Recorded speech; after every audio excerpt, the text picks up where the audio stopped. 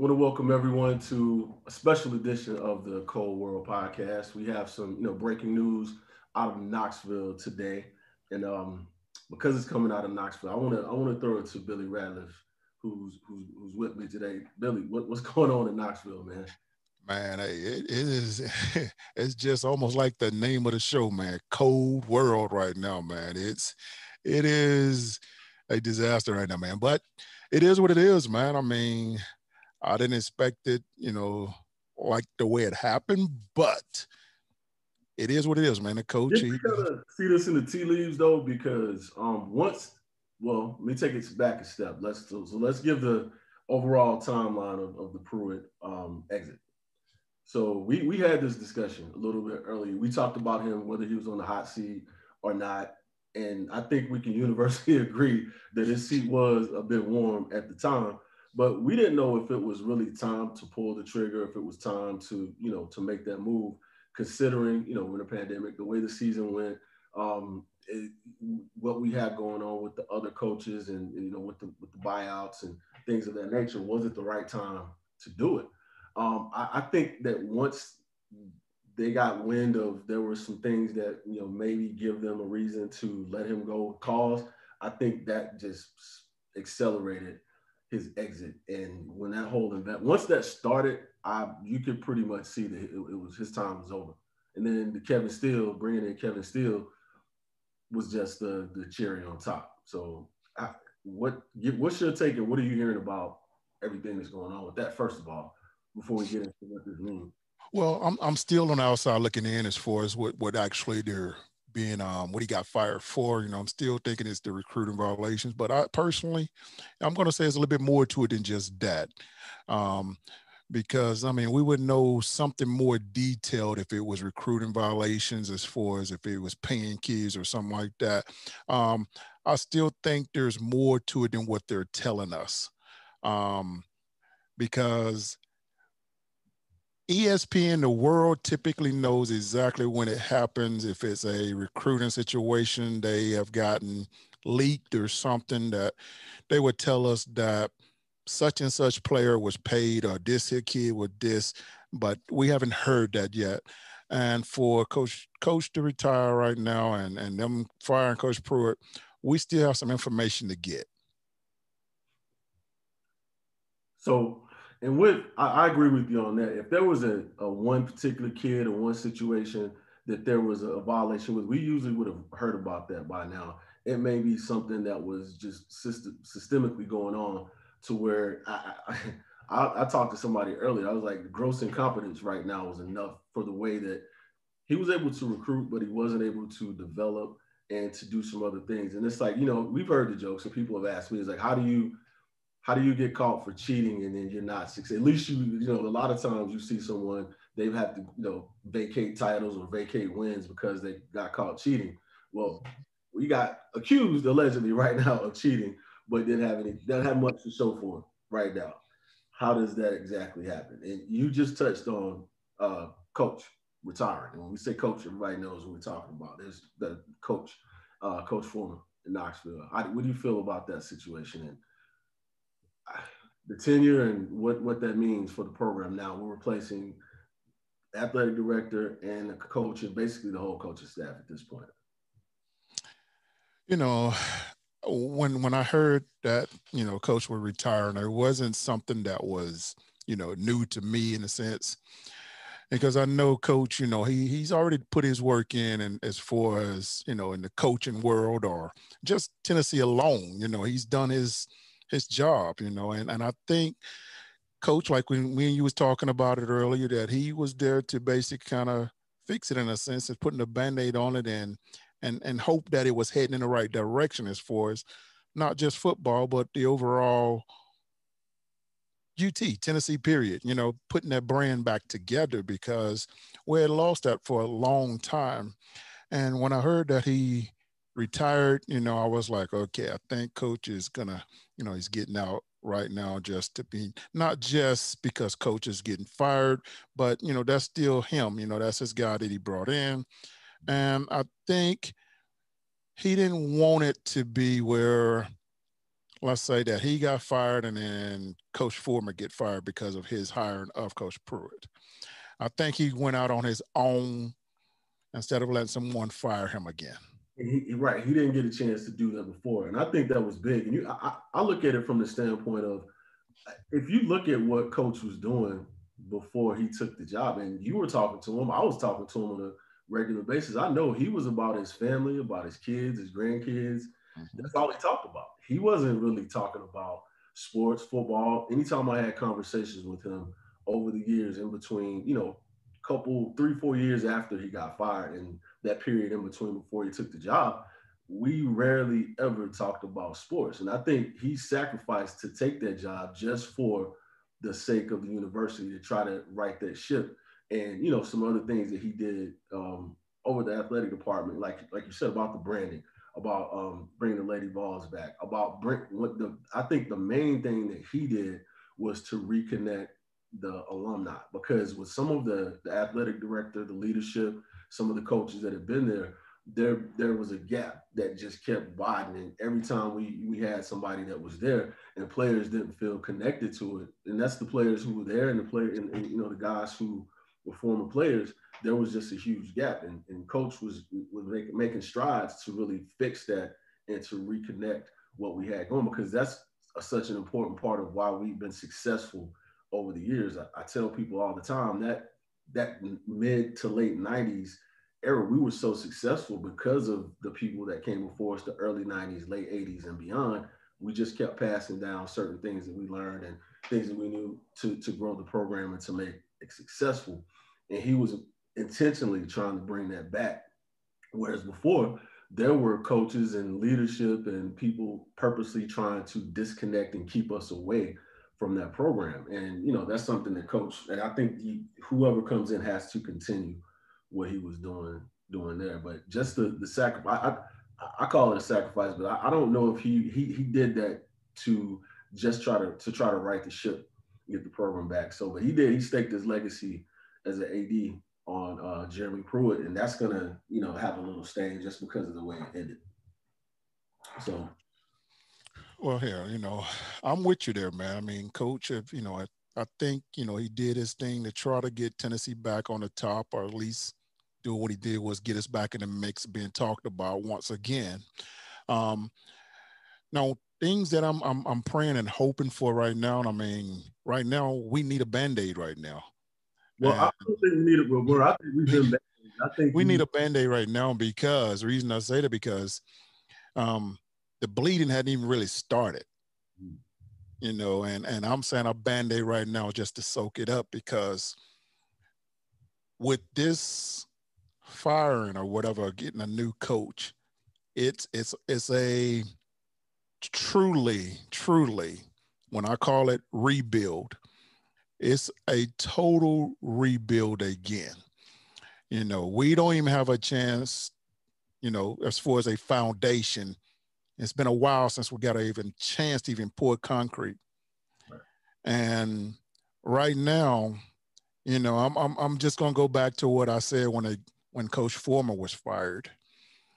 This will set us back another 5 years. And I'm saying 5 just because I do think the hire that they do come in, I don't think it would be a home run, whoever they get, because right now, if it's going to be Kevin Steele, we're going to still have some work to do, because we still need what everybody else is getting that we're missing, and not say offensive genius, because that's the only thing that work as far as being successful now in college football. So follow me on this. So I agree with you on a lot of your points that you just made. I don't know, like the Band-Aid, we may need a tourniquet more so than a Band-Aid, because it's we all know that it's coming. I definitely agree with your last point about what type of head coach we need. I mean, Pruitt and some of the, as you'll see, as I look at the Saban disciples that keep getting these jobs and they're defensive minded, outside of Sark, and, Lane was kind of doing his thing before then, but I agree with your point of what type of coach do we need? Someone who is, because you're not going to win with defense. You have to have a defense that's going to stand up and stop people when you need to, but you're not going to have just the primary defense focused dominant team and win at a high level right now. That's just not the way college football works.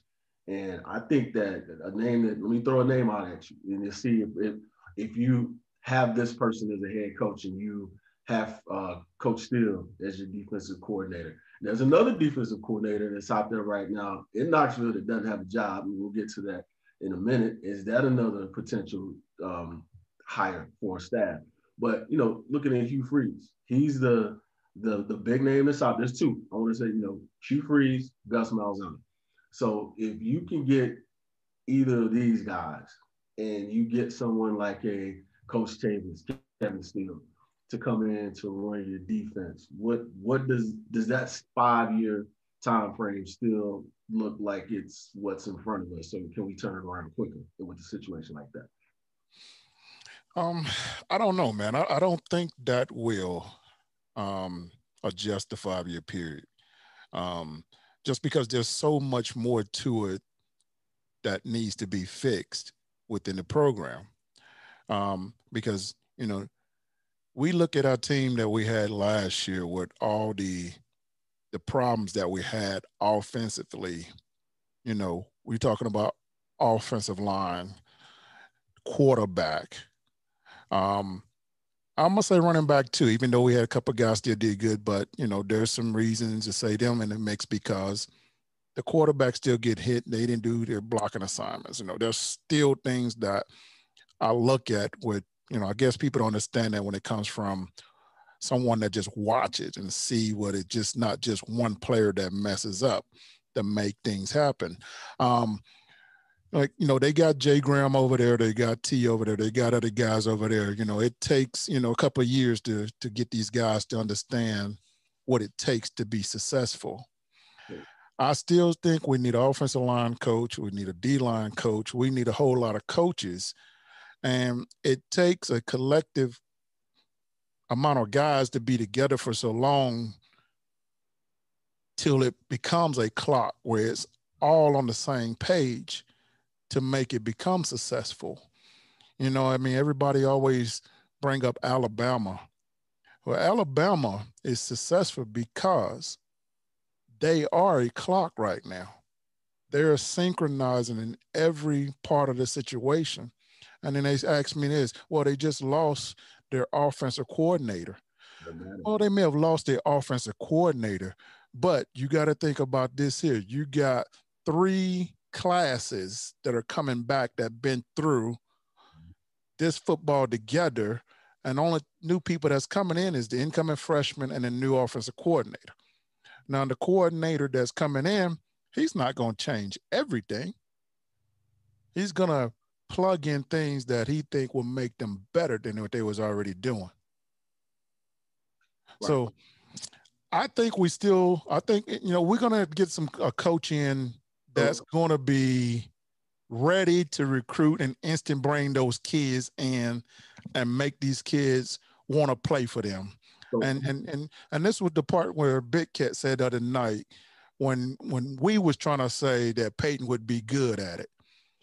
The part that we were trying to say about the Peyton situation was what's going on right now. So let me jump in because you just said a name and you just brought up a situation.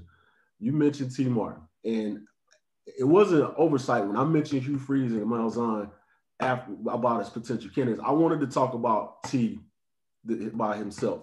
As far as being an offensive coach, as someone that's qualified, someone that knows and understands the program and that cares about the program. I wanted to talk about him separately. You just gave me a segue to that. I have my thoughts. I would love to see that happen, but I also care about what he would be walking into and what that would do for him. Give me your thoughts about T being our new head coach, and what do you think that means and how that sets up? My heart would love to see it happen, but me being me is I'm gonna go a little bit personal with it because I love the guy, man. He was my teammate, and I wouldn't want him to go through something that he don't deserve off the bat. And what I'm saying by that is, if T become our head coach right now, he's walking into a bad situation. Right. You know, he's starting from scratch. And everybody would say, no, he's not. He still got the same guys or whatever. No. He is, because we don't know the bad. We still don't know what the situation is, as far as it can be recruiting violations where we go on probation and we're setting him up for failure. And I'm gonna take it a step further from what you said. I'm like you. He's my teammate. I love him. We all have that connection of what we did in 1998 together. So that's gonna always be there. But just as a person, and just what I know of him and everything else, like you mentioned, walking into the situation we have right now, and I'm gonna go ahead and take it a step further and just go right at what I think part of the problem is. Our fan base has treated him horribly. He's never gotten the respect, just off of, before we get to the coaching part of it, he never got the respect he deserved for what he did. We all know that. Like it took some time for people to, we have some speculation as to why that is, but people did not give him the respect that he deserved. And then once he started his coaching career, even then he didn't get the respect he deserved. There were particular coaches who, when he was a GA, I think they brought in Jim Bob Cooter instead of him. So that started, and it will continue some of the disrespect of him at that point. And then, if you go through some of the things that he went through when he started his coaching career, and I think it was Butch brought him in, interviewed him, but he offered him something that he knew was disrespectful that T wasn't going to take. And when T didn't come in the first time he was offered, that gave the people who were already not giving him respect and actually saying negative things. Brought in Jim Bob Cooter instead of him. So things for them to use and to say. So when he, came full circle, when he did come back, he came back on his own terms. And, they've started to warm up, but it's fragile to me. It's the minute he says or does something that they don't like or they can use, they're going to take it and run with it. And they're not going to give him, they being the fan base, they're not going to give him a fair shake. And he's going to have to be twice as successful just to get the amount of credit he deserves. They're not going to give him any leeway. They're not going to be patient with him. They're not going to give him a chance to build. For what we know, that where we are right now, I wish it was a better situation for him to walk into, because I'd love to see him as a head coach. And with that, we have another voice on the show right now. I know Fred White, Deuce, is on. Is he ready? Is he in? Yeah. Hey man, what's going on? What's going on, Frederick? How y'all boys doing, man? I've been sitting here listening to you guys for a minute. And just, both of you guys make very valid points when it comes to being, about T and the situation and everything going on. Of course, we all got that news today that Coach Fulmer will be stepping down and that, our head coach will be fired. We're back into the same thing again. Yeah. Here we go for another round. I'm sick and tired of it as a Vol fan. I'm pretty sure you guys are. And not just as a Vol fan, as a former Vol. I was gonna say, you're not even a former Vol, man. You're a Vol. Quit saying that. I know you're not a fan. You're a Vol. That's why you're tired of it. I'm tired of it, bro.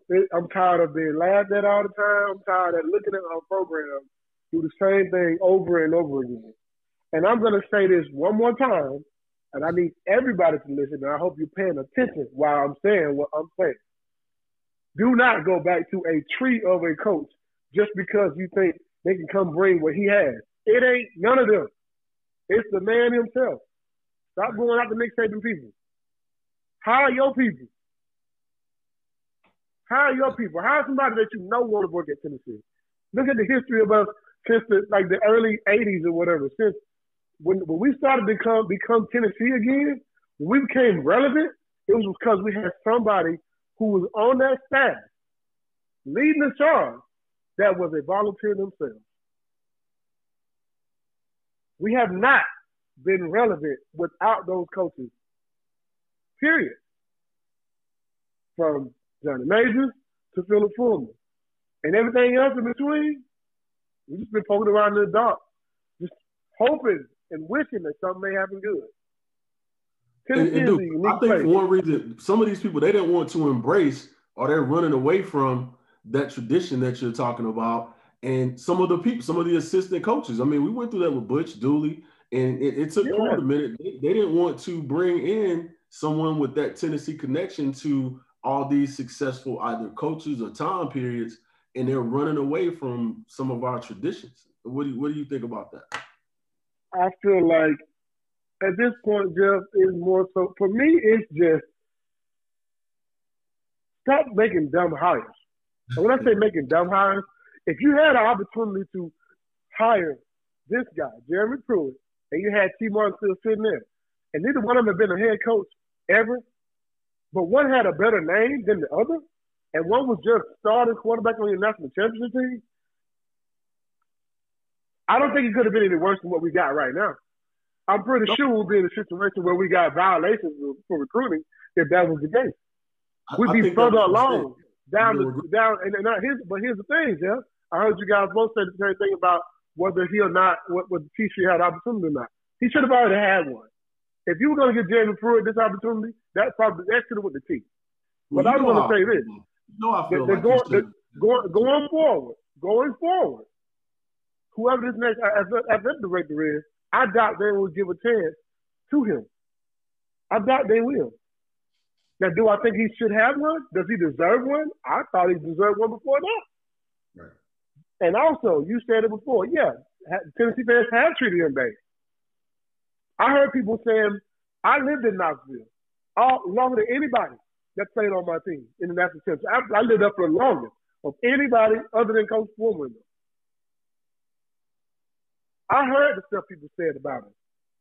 It was terrible. I heard terrible things about him. I remember at one point they were talking about he's not VFL because he didn't want to come back and coach with Butch Jones. I mean, how you gonna tell me that man is not? Don't ever say that again, and don't say it in my presence because also they don't have the right to. They don't dole that out about who fans. First of all, they don't have no right to say nothing about anybody being a VFL. That is not your call. Right. You're not even in the room when that call is being made. You ain't even on the phone, on the text, or nothing. You just hear it after we say it. You would not even, we would not be a part of that. That answer would not ever come out from you, and you'll never be privy to it. Right. Period. So, what does that take us now, dude? So, I know we can rehash, we can talk. I mean, and I agree with you. We me and you talked.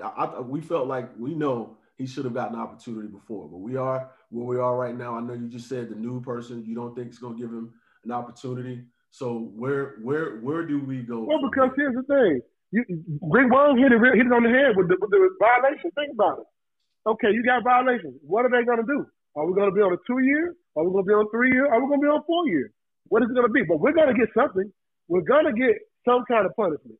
Or we're going to have to punish ourselves, one or the other, which is probably going to be both. It's probably going to be 1 year of us punishing ourselves and another year of the NCAA doing it.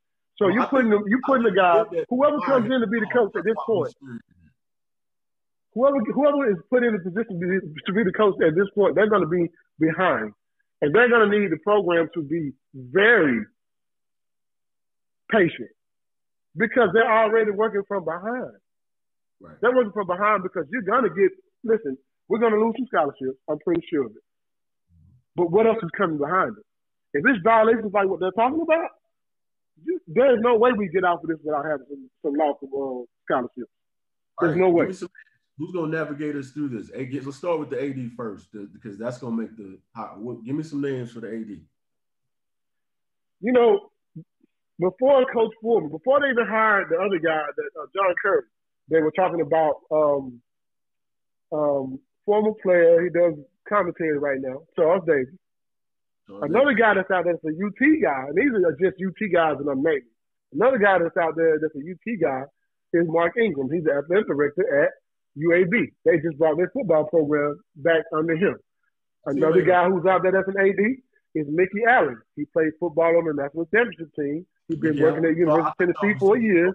He just recently got the job at TSU as the athletic director there. He just took that job. So those are three names. Charles Davis, Mickey Allen, Mark Ingram. So those are the three names you're either hearing or endorsing right now as somebody that needs to be considered. Well, those are Tennessee guys. Those are Tennessee guys. They played at Tennessee, and they've done very well for themselves going forward since then. So when it comes to names as athletic directors that we want to look at, if we want to look at our own guys, there you have it, right there.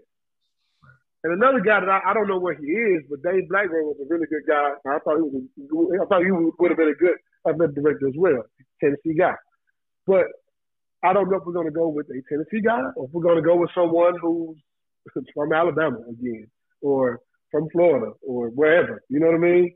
Like, I don't know. We shall see what happens. So now with that being, so we're waiting on the AD search. Head coach, where do you see that? And I know it depends on who they pick. Who would you like to see considered? We obviously know T. So we know that we're going to put that one. We know that's on the list. Who else would you think would be a good fit, and who do you think that they're going to try to go after?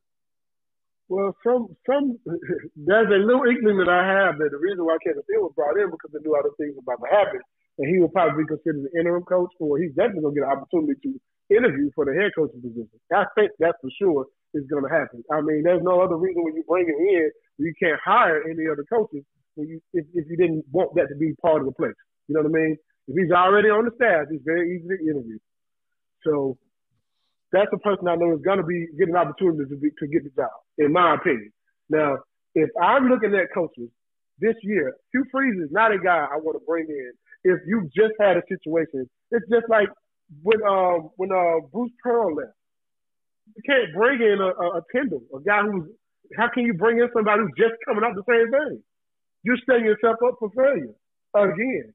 So go with someone else. Now, you can go after the top coaches, but the guy at Coastal Carolina, I can't remember his name, but he's a good coach. I think would be a guy. Brent Venables. Nobody's ever tried to even actually give him the job. No. Keep the Coastal Carolina coach at Coastal Carolina. We don't need that. No. I get where you're coming from. I think he's a really good coach. Good offensive mind. He's something that's what we see in the game right now. They put up a lot of points. In the SEC, if you can't put up at least 30, 35 points, you can't win games. And we haven't been able to do that in a long time. So I know everybody wants to coach the defensive guy. Man, get your offensive guy here right now who can move the ball, put some points on the board. That's what we need right now. We need an offensive mind, in my opinion. And his job will be to find him a defensive guy that he knows can get the job done.